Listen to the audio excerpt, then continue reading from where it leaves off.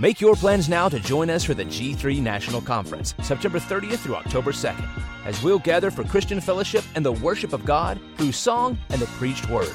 Our theme for the 2021 conference will be centered on biblical Christology. You can find registration details at g3men.org. Get 15% off by mentioning code G3BAR. That's G3BAR.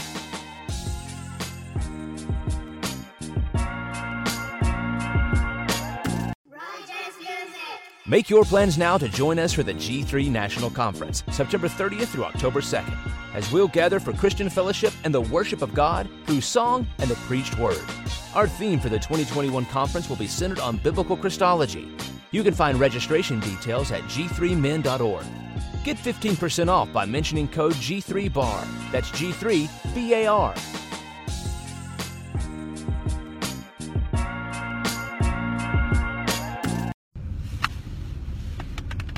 Hey, what's going on, family? V-Dub here, Virgil with Driven. Hey, Virgil with Driven, and I gotta do my intros better or tighter or something. Been thinking about what to talk about on my way to work, and already landed here because it doesn't take me very long to get here. And I thought, well, let me just sit here for a second and kind of unpack with you what I'm walking through, what I'm thinking about. And hopefully, again, I'm hoping it's helpful. Last night, President Obama did his farewell address to the nation, and interesting to kind of reflect back on his presidency. And so that's kind of what I've been doing this morning as I just think about what he's done, what he's meant to the country, kind of where we were during that time frame. Wanted to just share my thoughts about it. Great opportunity to watch a speech. I'll be honest with you, this was probably the first time in 4 years at least that I listened to a full-on speech of the president. And so like many of you, I had just gotten sick of politics and sick of listening to speeches and from every side, not Republican, Democrat, just from every side. Just kind of got tired of it. So just disconnected for quite some time on it. Of course, the 4 years prior, listened to a lot of speeches, read and listened and read. And then the 4 years prior to that, as he was running as a senator for the state of Illinois, I was very watchful of then Senator Obama. In fact, after his speech that kind of catapulted his journey into stardom at the DNC convention, after that speech, I'd begun to subscribe to a podcast that he would deliver. I don't know if it was weekly or bi-weekly or monthly or whatever, but whenever he shot a podcast out, I would get it and listen, because I was just curious as to who is this guy. Very charismatic man, a lot of hope and change and that kind of thing. So I was kind of checking him out back then and seeing where he stood on particular issues.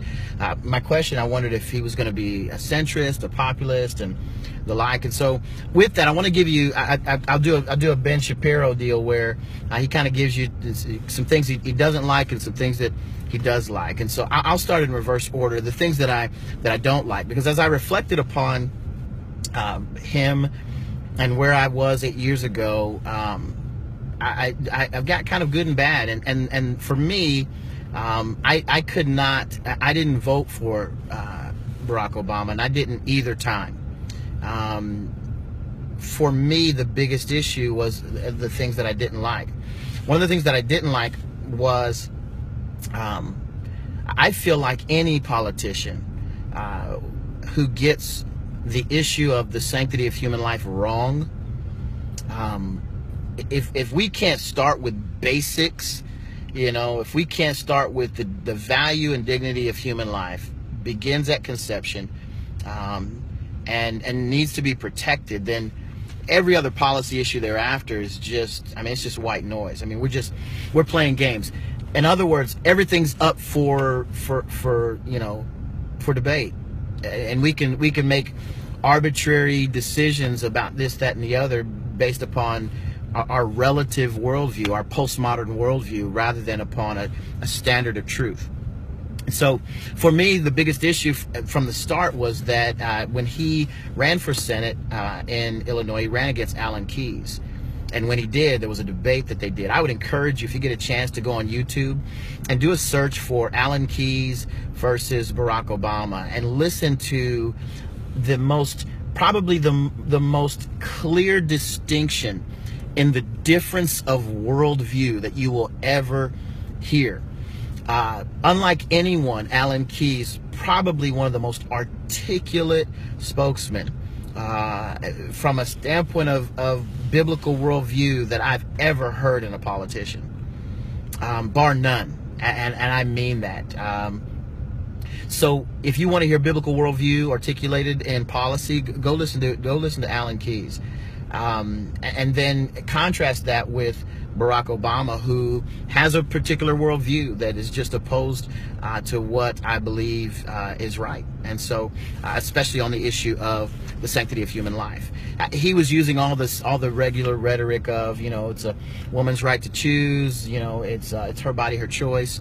And again, rather than being, a scientific basis by which to defend what I believe to be the murder of a human life, he had slogans. And so again, those same slogans, my body, my choice, are the same lines of reasoning and rationale that slave owners used when they devalued or dehumanized slaves. And they would use the thought process that, hey, this slave is on my property. It's my property, my choice. He's my property. He's on my property. He's on my plantation. I do with him what I choose, and no one can say otherwise.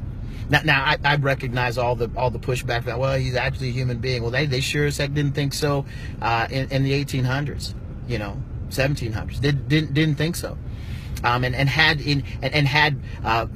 pseudoscience to try to back that up. Not really a human being. Here's why. In the same way that we do the child in the womb. Well, not really a human being, and here's why. When all of science, all of immunology, all of the science around not immunology but embryology would tell you that life begins at conception. So with that said, I had to stop there. Couldn't pull the lever for him there. Second thing was the issue of identity. And by identity, what I mean is issues around race, with racial politics, issues around sexuality. All of those are issues of identity. And how do we identify ourselves? If we identify ourselves based upon our sexuality, our sexual preference, our sexual proclivities, we're going to view the world in a particular way, and desire for others to view us in a particular way. I'm going to look at whether I'm going to estimate your love for me on the basis of your acceptance of my sexual behavior, which is crazy, because there's all kinds of sexual behavior that I abhor, but it doesn't mean that that I have to devalue you as a human being as a result. What do I mean? I mean that you practice homosexuality. Man, I disagree. I think that's sinful. I think fornication is sinful. I think adultery is sinful. My basis for saying that is the standard of God written in the Scripture. The creator of the universe who orchestrated male-female relationship. That's the standard by which I look at all things. But here's the thing. I value you as a person. Because of the fact that I don't agree with your behavior doesn't mean that I devalue you as a human being. Why? Because I believe you to be a human being created in the image of God, deserving of distinct value, dignity, and worth. And because of that, I will always treat you with respect, with love, with affection, with justice, with fairness, and that doesn't change. So my love isn't on the basis of whether you like this or you like that, or you like this food or you like that, nor the issue of race. If I were to elevate the issue of race, then I would view the world, based upon that lens, then there's certain ways that I believe you need to treat a black man, and certain rights that a black man should have because of the way the culture did this and the way the culture did that. And as a black man, I should be able to do this and be able to do that. And nobody had better say anything, because guess what? I'm a black man. And because I'm a black man, there were certain things that happened to me back in the day. Come on.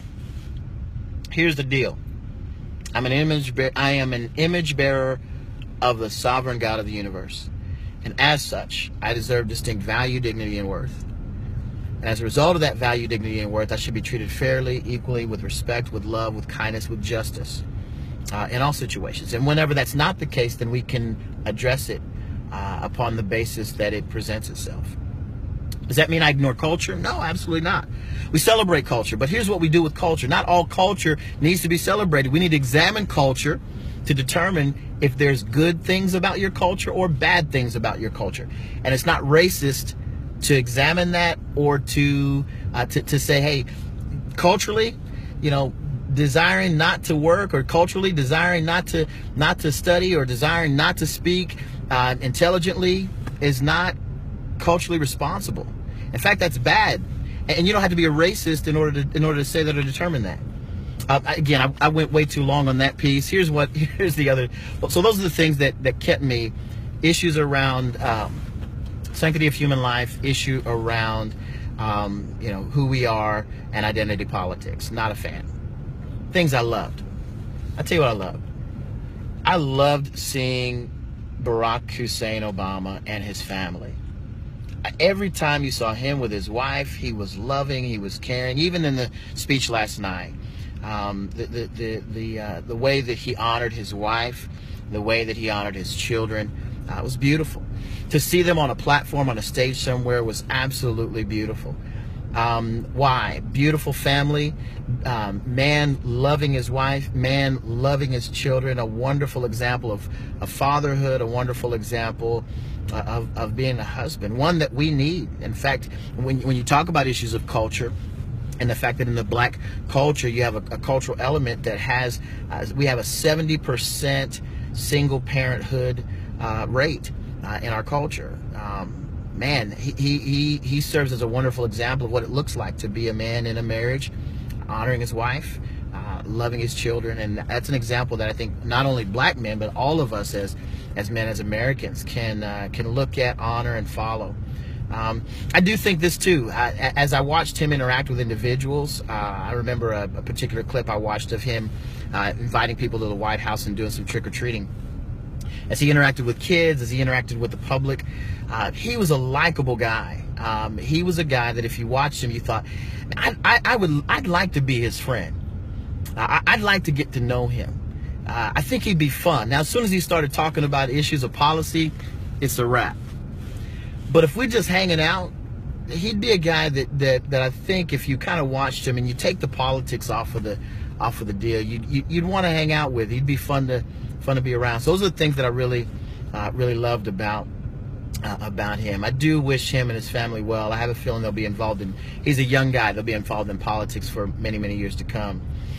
Finally, what I want to mention with regard to the issue of race and racism is this, and that is, I think in our culture, when we water down that which we call racist to be something as simple as, the soap that I purchase at the store is not conducive to my hair texture because I'm black, and that's endemic of white privilege.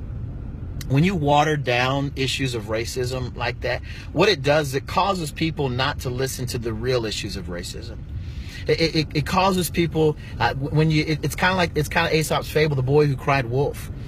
Once you cry wolf one too many times, people stop listening. And so what happens is our ears get muted to real issues of racism that really do exist out there. The example I could think of is Dylan Roof. I wrote his name down because I wanted to remember Dylan Roof, the young man who in Charleston shot up, I believe it was Charleston, where he went to church and shot up a bunch of folks for the mere fact that they were black. And his most recent statement was, while he has shed a tear for himself in his situation, he has not shed a tear for those that he murdered in cold blood. And he did so solely on the basis of racism. One of the things to note about that is the jury did exactly what they were supposed to do. When we find situations and issues in our country where there's explicit racism, we all rise up. We all stand on the right side of that issue. We all do. Time and time again, from the issue where people decided to go to the polls as a white person and they liked what they saw. This was this charismatic guy who they voted in office and said, "Hey, you know what? I don't care about his race. I'm going to vote for him." If they weren't of his race, if they were white, I don't care about that. I'm going to vote for him. To those who are people who are on a jury. And who can identify with the fact that, this act of racism was horrific and deserving of a guilty verdict, and not only that, but deserving of the death penalty. That's how we deal with that. So it's important for us as Americans, as human beings, as people, to view things through the right lens. I believe that lens is we are all image bearers of a sovereign God, created in his image and likeness, deserving of distinct value, dignity, and worth. We need to treat each other that way. That said, I've gone way too long. Love you guys. Thanks for checking in. Thanks so much for the encouragement. Man, I'm constantly getting folks saying, "Hey, I watched your episode of this, and that was great." And so, man, thanks so much for the support. Love you guys. We'll talk to you soon. God bless. What's up, Bar listeners? It's finally here, the Bar exclusive content. Yes, that's right. You can sign up to receive exclusive content as low as $2 a week or $5 a month, $50 for the year to get exclusive content. What is the exclusive content? I'm glad you asked. The exclusive content is additional information from my guests, extra time with them in like the green moon setting, laid back, them asking me questions, I ask them questions, and also the Facebook group. You get an invitation to the Facebook group where we will have discount codes for the bar gear and many, many more. Make sure you sign up. The link's in the show notes. Join the VIP inside the bar group, and we'll see you there.